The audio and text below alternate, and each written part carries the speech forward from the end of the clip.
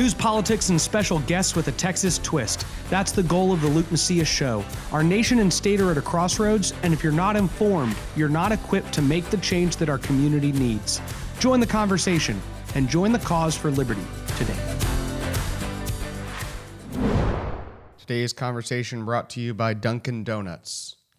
Actually, it's not brought to you by Dunkin' Donuts. I'm just drinking Dunkin' Donuts coffee, and I don't want them to get in trouble because then some leftist political correct mob will come after them and try to cut their advertising and all that stuff. But anyways, they're not actually advertising. I'm just drinking Dunkin' Donuts and was too lazy to put this in a mug before I recorded.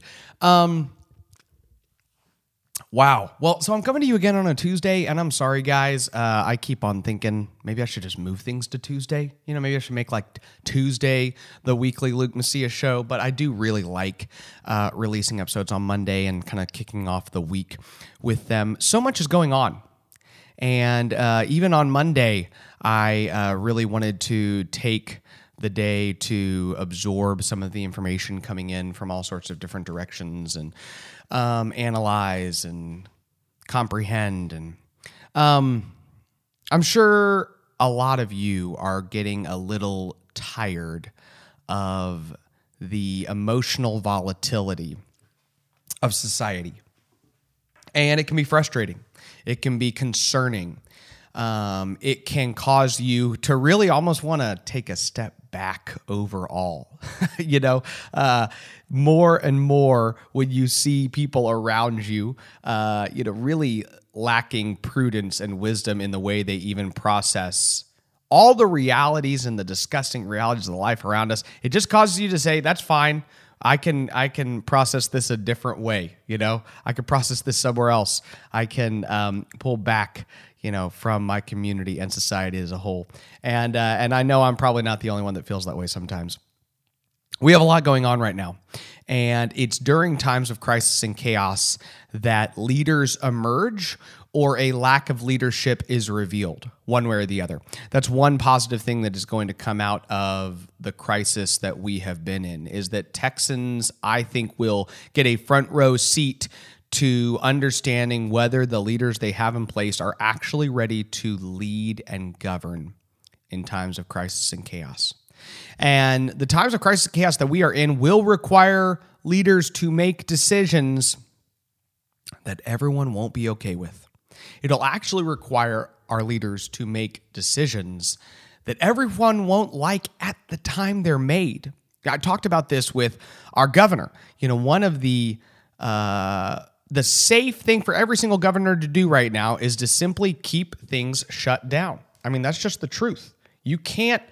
You're not going to expend too much political capital if you keep things locked down. If you say 25% of businesses can open up, right?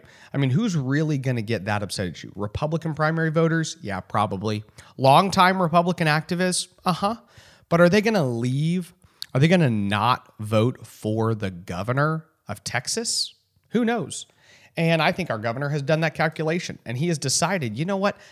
I think I have those people. I think those people will stick around. I think those people are scared enough of socialists that they'll stay with me regardless of whether I adhere and hold to the principles that our party believes in, whether I consistently apply the worldview that I have shared with them that I have. And that's regarding coronavirus and the government's heavy-handed ruling over the people. By the way, my daughter is super excited because last night she informed me that the zoo is open. She actually showed me with her hands. If you're watching this on video, she said, "Daddy, it was closed and now it's open." And she's very, very, very excited. So she's going to the San Antonio Zoo this week, which is a huge joy for her. I did inform her a number of weeks ago that the reason she couldn't go to the zoo was because King Abbott had decided that she could not go to the zoo. And so she has mentioned him multiple times since then. But she actually calls him King Abbott now. She literally says, "Why won't King Abbott let me go to the zoo?" But it's really, that is the reality of where the time we're in. In fact, I was talking to a friend of mine who recently moved to Texas from the Washington, D.C., Virginia area. And they transplanted during this coronavirus stuff, just said, you know what, maybe we need to take a little break, move to the Austin area, and are just saying, hey, you know, we think we're going to stay here. And he was talking about how, well, we're glad we are not in Virginia because the governor there has just lost his mind. And I said, you know, the sad reality is that you honestly had to look across America and decide which king you wanted to be under, because most governors are acting like kings right now, right? They are acting like almighty executives that have no pushback from the legislative branch. It's one reason why you have a number of legislators that recently came out in an effort to just say, hey, can we please have a special session? Can we please bring the legislative branch into involvement within the Texas lawmaking process? Because our governor has essentially just decided that with the stroke of his pen, he can pass whatever laws he wants, and he can tell every single Texan where to live, what to eat, what to do. And it's not a good time to be a Texan when you're under that kind of rule. In fact, it's the opposite of what we know to be Texas. So I'm going to talk about the financial situation that our state is in here in a moment, but I do want to say that a number of legislators have really spoken up just recently. One of them was Senator Bob Hall. He actually sent a letter to the governor. One of the things that Governor Abbott has done is this contact tracing program where he took $300 million of our money, by the way. In fact, his office keeps saying that it was a federal grant. I don't think they understand that that means that it is debt on our grandchildren. Right. And there's just this idea like, oh, it's not the state money, it's the federal money. And federal money is your money if you're a taxpayer listening to this. And state money is your money if you're a taxpayer listening to this. And local money is your money. And everyone does this. Local governments say, hey, this is a state grant so we can spend it. Whether irresponsibly or responsibly, at least we're spending it. Right.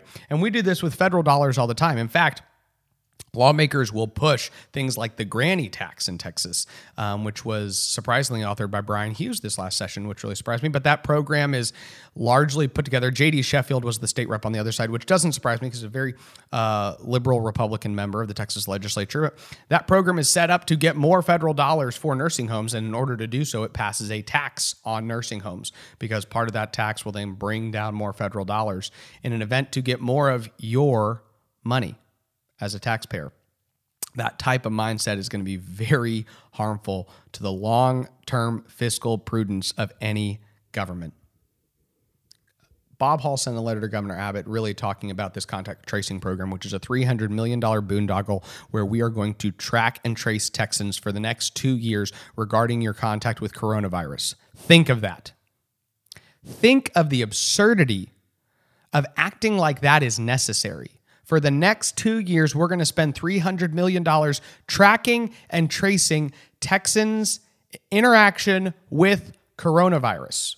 If one person gets coronavirus, we are going to ask for everybody they met in the last 2 weeks. We are going to call all of them. We're going to talk to all of them. We're going to see who they met, if they have any symptoms, what they're doing. There is no ability to bring in information and actually change the direction that we're going. Because once governors across this nation get in a herd mentality, they're going to go over the cliff, regardless of what new information comes their way.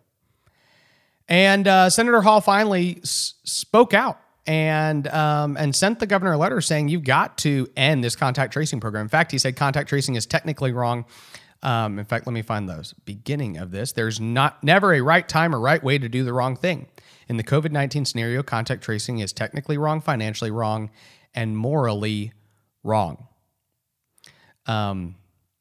It's very clear that this type of program should have never been enacted under Republican leadership, and Republican governors are doing it all over the nation, and Texas is not standing out. Some people are more happy because our governor is not as bad as other governors, and sometimes, unfortunately, nationwide, it seems like that's like being the tallest midget in the room. You know, if everybody else is doing a horrific job, you doing a less horrific job is not leadership. And like I said, in times of crisis, you will see leaders emerge or a lack of leaders exist. And that's the real question. So Senator Bob Hall really finally called the governor out and stood up and said, look, I'm going to make it clear that one, we shouldn't be spending this money, and two, it's a gross invasion of liberty. And that's what he told the governor in his letter to the governor. He said, no matter how much lipstick you put on this project, mass surveillance and data collection constitute a gross invasion of privacy and a trampling of individual liberty. This is evidenced by the behavior of local officials who have exercised excessive power during this crisis just because they are from the government. The amount of trust that some Republican leaders seem to still have in the government, even through this, is astounding. It's remarkable. And it also shows a lack of prudence. It shows a lack of an ability to observe government behave and actually determine that that is not helpful to solving this crisis. And instead saying, no, what else can the government do? How else can the government protect you? How else can the government keep you from harming yourself? I had breakfast at my favorite little breakfast joint in New Braunfels, which is now open because the king has decided that we can go have breakfast at these restaurants as long as a certain amount of people are in there and stuff. And so I went in and the owner of this establishment, she's fantastic, and she's an elderly woman, somebody who would be considered vulnerable in this situation. And I said, thank you so much for opening your establishment up, and we're here to support you. And she said, well, I'm much less worried about this surviving of my business than I am the gross and concerning growth of government that I've witnessed happen over the last month. And she said, look, my bank account needs your help, so thank you for being here, but I'm really concerned with the fact that government has decided that it rules over all of society. Representative Tony Tinderholt joined the chorus this week, and he has received a significant amount of praise since he came out, and he rightfully should.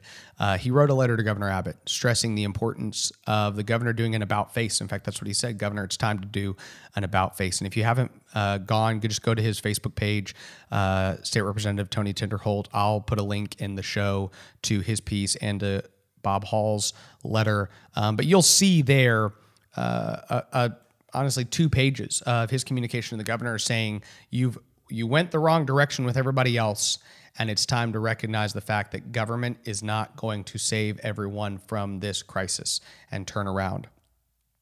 I haven't even touched on all of the tensions regarding all of these riots that have happened over the last several days. And honestly, it's on my mind a lot. I'm not going to talk about it a ton today, mainly because I think every single person is talking about it. So I don't know that you really desperately need my insight into this situation. But I think it's clear that when a society is in an unhealthy, unstable situation, we don't know how to solve injustice. We don't know how to process injustice. In fact, what we've seen is that we often process injustice with more injustice, right? And that is the definition of revenge. It's an unjust act that begets an unjust act because stinks to be you. Because I feel like it. Some of that is a revelation of pain and hurt and woundedness and racial tensions that already exist in our nation. Some of it is even just a more revelation of the human heart. That if there is not redemption in place, riots will occur. And that's just the truth. Y'all remember my episode with Botham Jean and his brother, who told the woman who killed his brother that I forgive you, the police officer. And can you imagine what kind of message that would have sent? Do you realize potentially the healing that it helped and the riots that it prevented when Botham Jean's brother got up and said, I forgive you, to Amber Geiger, the white police officer who shot his brother?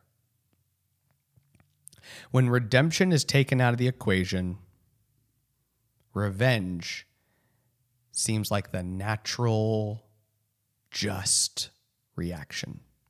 And it's not. and it won't help us.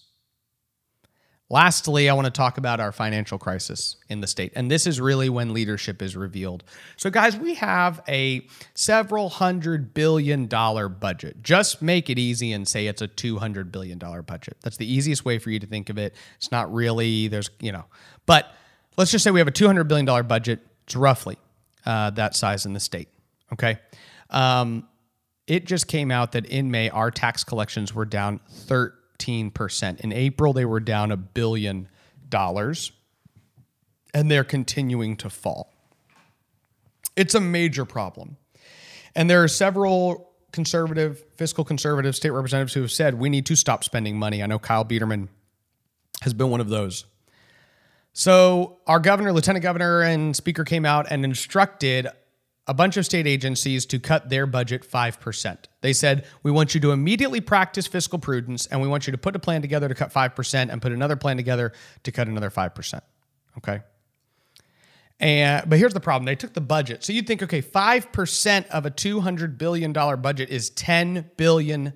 That's a decent amount of savings. Our tax revenue was down $1 billion in April.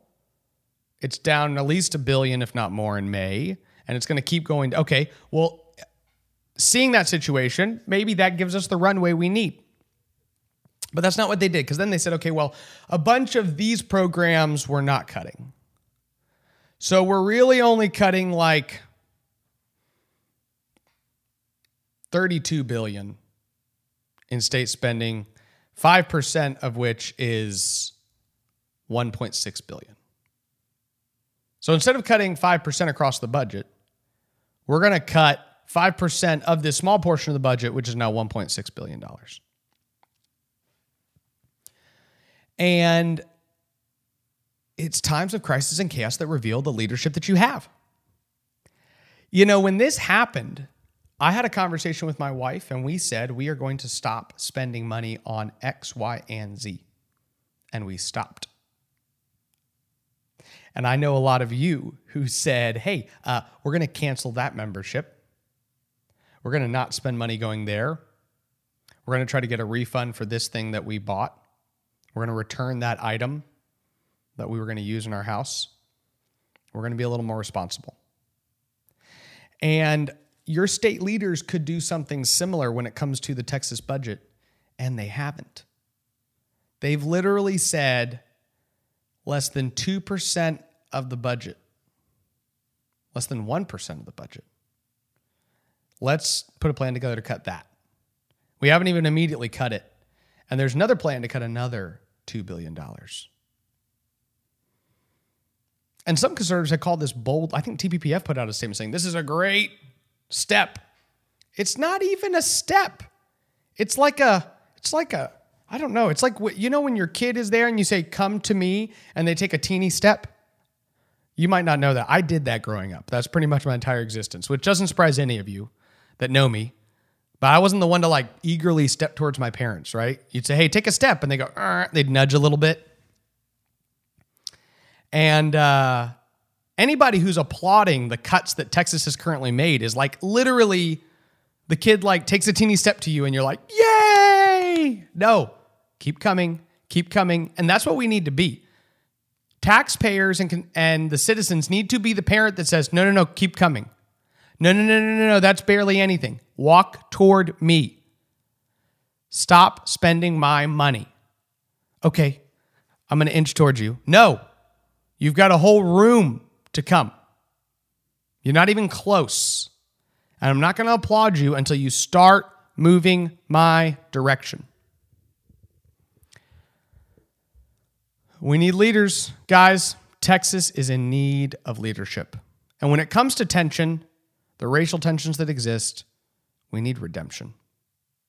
God bless you and God bless your week. God bless Texas. Thank you for listening to The Luke Macias Show. If you value this content and want our message to spread, please consider 3 of the following steps. 1, subscribe to the podcast on whatever platform you're listening to us on and leave us a review. 2, visit lukemacias.com and sign up for our email alerts. And 3, follow Raz and I on Twitter and visit my Facebook page at facebook.com/Luke Macias Texas. Again, that's facebook.com/Luke Macias, Texas. Thank you so much, and God bless.